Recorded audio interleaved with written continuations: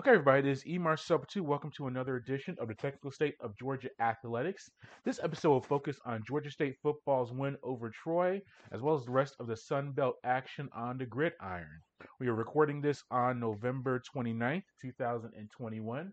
Hope all is well with you when you had a good Thanksgiving weekend. We did, because we were able to finally head to a Georgia State home game for the first time in 2 years, literally. We'll get into that in about a minute or two. But as always, to follow everything that we do, head to the mothership to sportsinquirer.net, premier site for news and notes in the world of sports. You can head to there and see our recap of the written version of that Georgia State win over Troy, as well as a bunch of other content tied to Georgia State.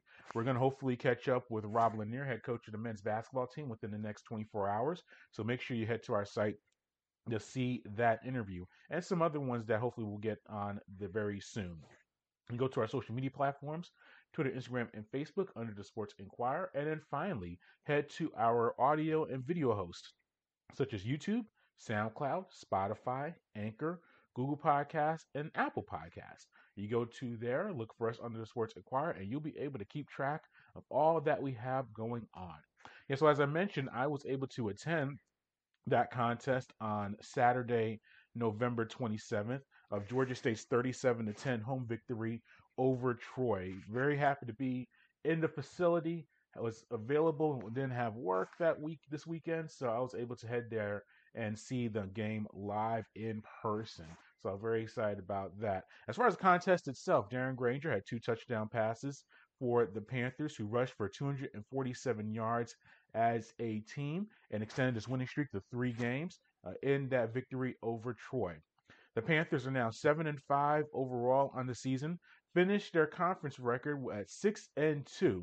Those 6 conference wins are the most in a season and most in a single season in Georgia State history. Here is head coach of the Panthers, Sean Elliott, on the victory. You never know what to expect when you have a team like them coming in. They were a dangerous football team. I thought they had athletes. I thought their schemes were what they needed to be, and they had just made a change in their head football coach. And you always sit there, and more so than you worry about schemes and all that stuff, you kind of worry about where their mindset is and how they're playing.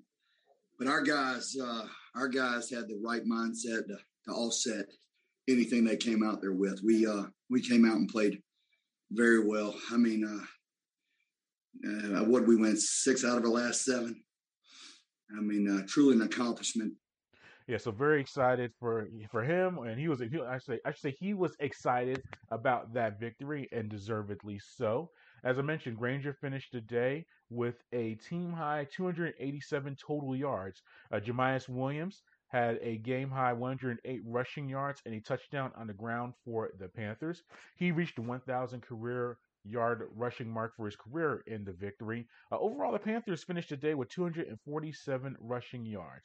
I asked Coach Elliott directly about the Panthers' rushing attack and why it was successful.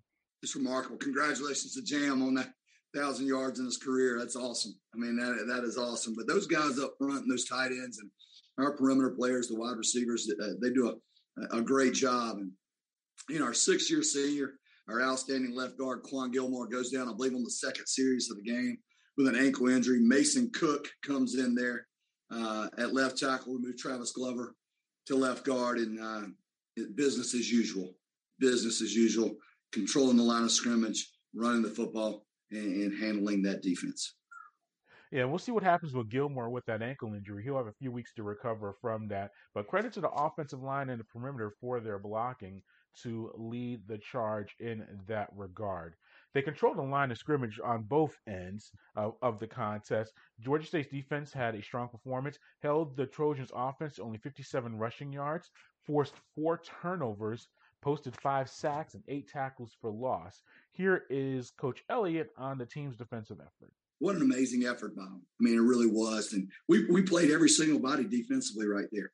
And to the very, very end, they were playing lights out. So proud of their effort and everything they accomplished today. And it's remarkable to sit there and watch. And I tell you what, as a head football coach, I very seldom relax on the sideline.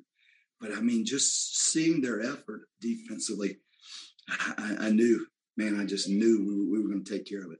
I can't really speak for Troy, but sometimes when you get down, it starts to steamroll on you, and they're in a tough situation, and I hate it for those guys, but it's hard to continue fighting. It takes a great team to continue fighting after you kind of get punched and punched and punched, and they've been through a lot this week with that coaching change. So I'm sure it took a toll on them, but our effort defensively was spot on. It was about effort and execution and technique, and they just did a marvelous job.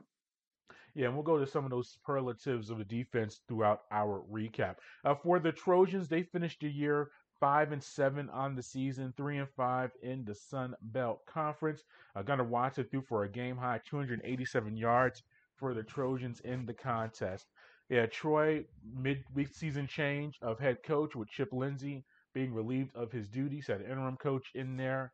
Just a tough situation for the Trojans they're not bowl eligible. If they beat Georgia State, they actually would have been bowl eligible, but only 5 wins on the season. They will be home for this bowl season. So the Trojans have a lot to work on over this off season. Georgia State got on the board first with a 13-yard touchdown pass from Granger to Aubrey Payne midway through the first quarter for the 7-0 lead. Now, Troy did catch a break later in the first quarter when Georgia State returner Quavion White fumbled an attempt to catch a punt, and it was recovered by Trojans player Jordan Anthony. Watson completed a pass to Tez Johnson on the very first snap from scrimmage, but the ball was fumbled on a tackle by Georgia State's Chris Moore and recovered by Blake Carroll. Georgia State turned the ball over itself on its next possession when Granger fumbled the ball diving for the end zone on a running play. Troy defender Will Chola forced the fumble. It was recovered by teammate Javon Solomon in the end zone for a touchback. However, Georgia State was able to get the ball back early on in the second quarter. It took a 14-0 lead on Granger's 26-yard TD pass to Sam Pinckney early in the second quarter. It was a very nice fade pass to the back of the left corner of the end zone by Granger. Pinckney, who was returning from injury, was able to catch the ball in that corner end zone and get the touchdown. He finished the game with a team-high 80 receiving yards for the Panthers. Once again, as I mentioned, the Panthers' first 4 turnovers in the contest. One of them came late in the second quarter when Antavius Lane intercepted Watson's pass late in the second quarter. Georgia State was able to take advantage of the good field position and Noel Reese's 43-yard field goal at the 2:46 mark of the second quarter increased the Panthers' lead to 17-0. The Trojans did get on the board later on in the second quarter. In fact, 34 seconds left in the first half when Bruce connected on a 48-yard field goal. So the Panthers took a 17-3 lead into halftime. Leading 17-3 to start the second half, the Panthers were able to increase that margin to 20-3 on his first possession of the third quarter on the Will Reese's 45-yard field goal. The defensive highlight of the day for the Panthers was Jamil Muhammad's 72-yard fumble recovery return for a touchdown midway through the third quarter. That made the score 27-3 in favor of the Panthers. The fumble was forced by Carroll on a sack of Watson. Muhammad was able to recover the ball and take it down the right side for the touchdown. Muhammad had 2 sacks total in the contest, including that scoop and score for the TD. Here is Muhammad on his defensive performance. It's just hard work, man. It's hard work coming into fruition. I got great teammates around me. The offense did their part of giving us the ball back. So, I can't really take all the credit because I have some awesome coaches. First and foremost, we have an awesome man upstairs that blesses me every day to get up and stay healthy. And then I have parents who pray for me, who coach me, motivate me. So, it's just hard work, in a village, behind me. So.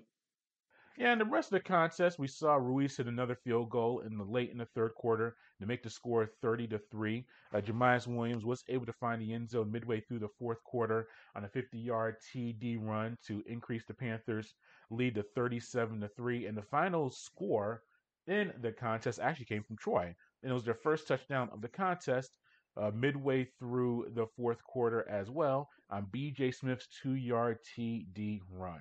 So with that victory, the Panthers are now one of 4 bowl-eligible teams in the Sun Belt Conference, including App State, Coastal Carolina, and Louisiana. We're going to see Louisiana host App State in the title game on Sun Belt Championship game on Saturday, December 4th. So that'll be very interesting. It's going to be in Lafayette, so very intrigued by that matchup. Louisiana did close out a perfect record in the regular season in conference play and extend its program record winning streak to 11 games with a 21 to 16 victory over Louisiana Monroe. A 37-yard connection from redshirt sophomore running back Chris Smith, the freshman wide receiver Kyron Lacey on a halfback pass was a highlight of an offensive end for the Raging Cajuns.